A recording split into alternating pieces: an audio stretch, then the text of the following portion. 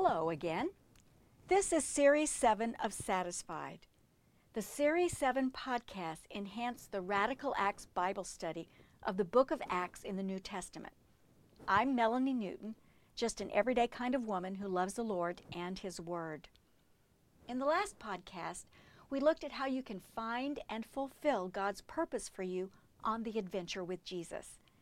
Today's podcast will cover Lesson 8 of Radical Acts Bible Study.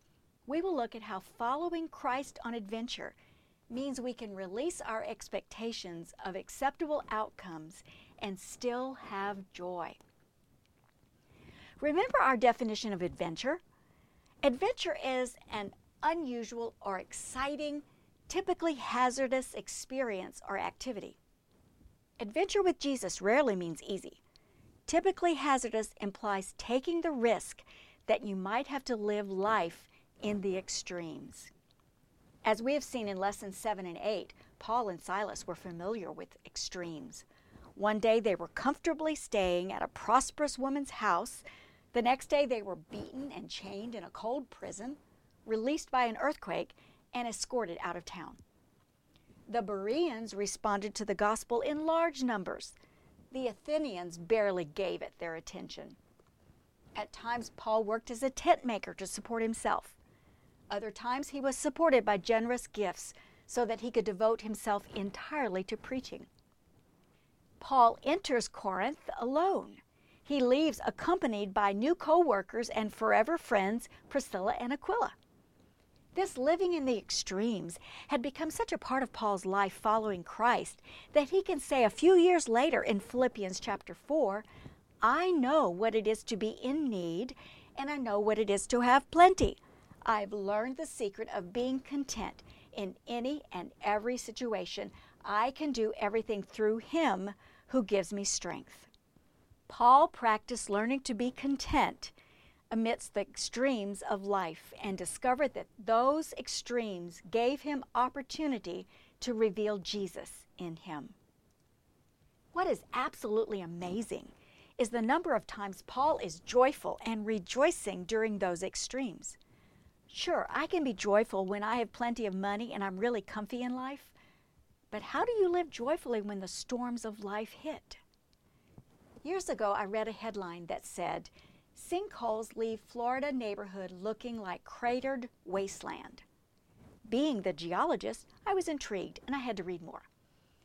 The article said that people in a central Florida neighborhood are stuck in a nightmare after a dozen sinkholes opened, forcing the evacuation of a bunch of homes. Residents said the holes burst open as water started exploding into what looked like geysers shooting out of a now empty pond. Central Florida is Sinkhole Alley, with porous limestone resembling Swiss cheese close to the surface. The holes in the limestone existed long before the neighborhood was built. Had no one called in geologists to extensively examine the underlying soil and rock before all those houses were constructed? I don't know. But what strikes me is that Florida sinkholes are notorious, yet people bought those houses and moved in anyway. Did they expect the solidness of the housing construction to keep them safe? One resident said that he's hoping the city engineers fix it so he doesn't have to worry about those sinkholes happening anymore. But the bedrock hasn't changed. It's limestone. Limestone dissolves, and porous limestone dissolves faster. I learned this in geology classes in college. Those expectations of a permanent fix need to be released, or the residents will be continually disappointed. Those sinkholes remind me of a topic of conversation at a women's retreat recently. We were talking about the storms of life and how we respond to them. The speaker shared that there are really two types of storms that hit us, those caused by our own disobedience and those that hit through no fault of our own. Hurricane Harvey hit my Christian friends hard on the Gulf Coast.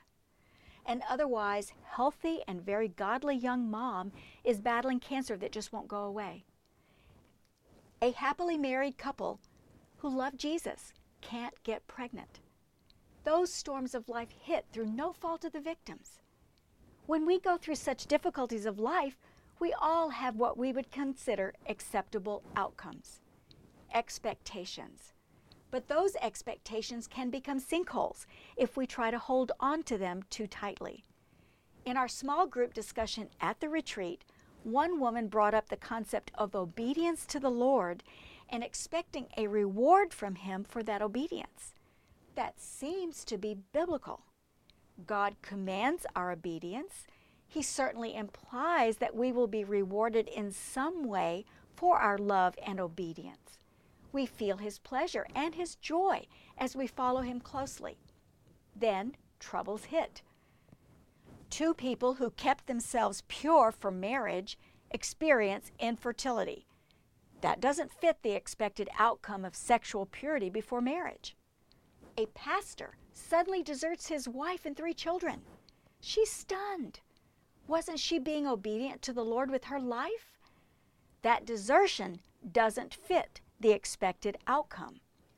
How hard it is to release those expected outcomes and find joy in the trouble. I read another article recently that stunned me with this statement. It just stopped me in my tracks. This is what it said. Joy requires us to release our expectation of what is an acceptable outcome. Let me say that again. Joy requires us to release our expectation of what is an acceptable outcome. I think expectations of acceptable outcomes are like sinkholes waiting to happen. When we approach troubles with expectations of what we think are acceptable outcomes and then something else happens, our disappointment and anger can explode like geysers shooting out of a now empty pond. It's okay to ask for specific answers to prayer, but we need to hold on to those expected answers with open fingers. We must release them to Jesus and let Him decide what to do. That's releasing expectations. We see in Philippians chapter 1 how Paul did that. His readers might have thought that Paul's imprisonment had hampered the building of the Church of Jesus Christ. But Paul announced that the things that happened to him were actually advancing God's program. It didn't depend on Paul. He had released that expectation. Because of Paul's imprisonment in Rome, many people had heard the gospel who would not otherwise have heard it, including Roman imperial guards. And other Christians had become more outspoken in sharing the gospel, inspired by Paul's courage. Some weren't doing it out of pure motives, but Paul believed that it was better for people with impure motives to preach Christ than that they not preach Him at all. It's all good and glorifying to God.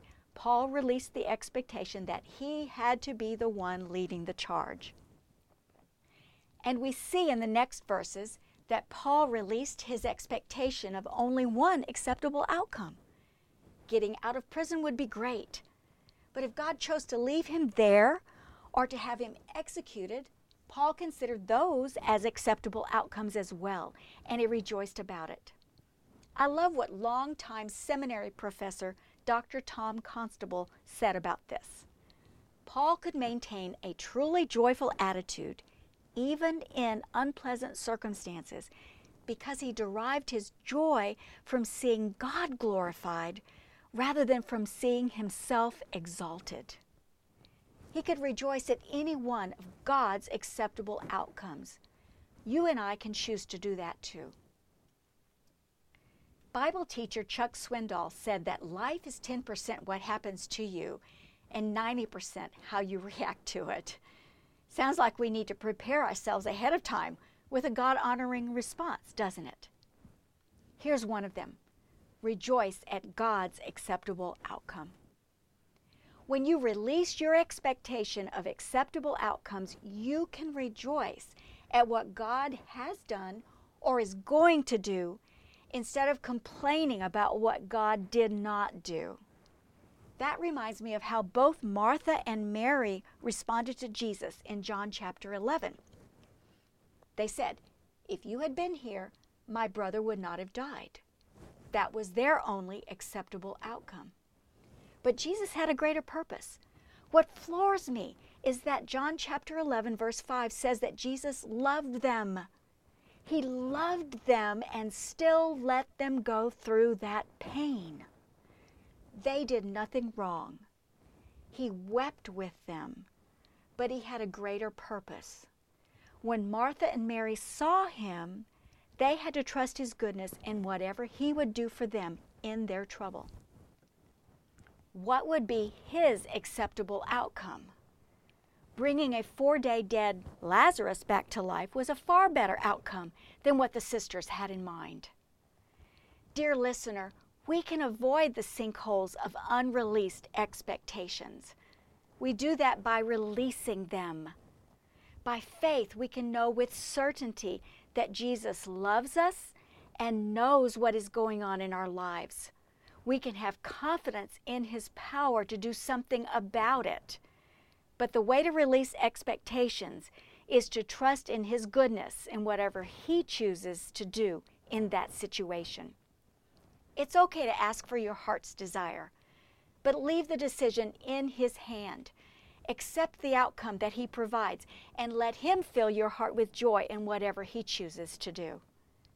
What trials are you going through right now? What in your mind do you expect to happen as acceptable outcomes? Maybe it's time to release those expectations and stay on solid ground. That's what Paul modeled for us throughout the book of Acts. Our reactions to those extremes, whether comfort or pain, reveal to those around us the reality of Jesus Christ in our lives. In fact, we discover more about our own hearts as we face the extremes of life, whether we will be faithful to Christ alone in the midst of what the world might consider success or failure. In each, we can learn to say with Paul, to live is Christ. That's the adventure of living life in the extremes with Christ. We can do it joyfully. Let Jesus satisfy your heart with his Spirit's transforming power and say yes to a life of adventure with him. Until next time, I'm Melanie Newton, and this is Series 7 of Satisfied.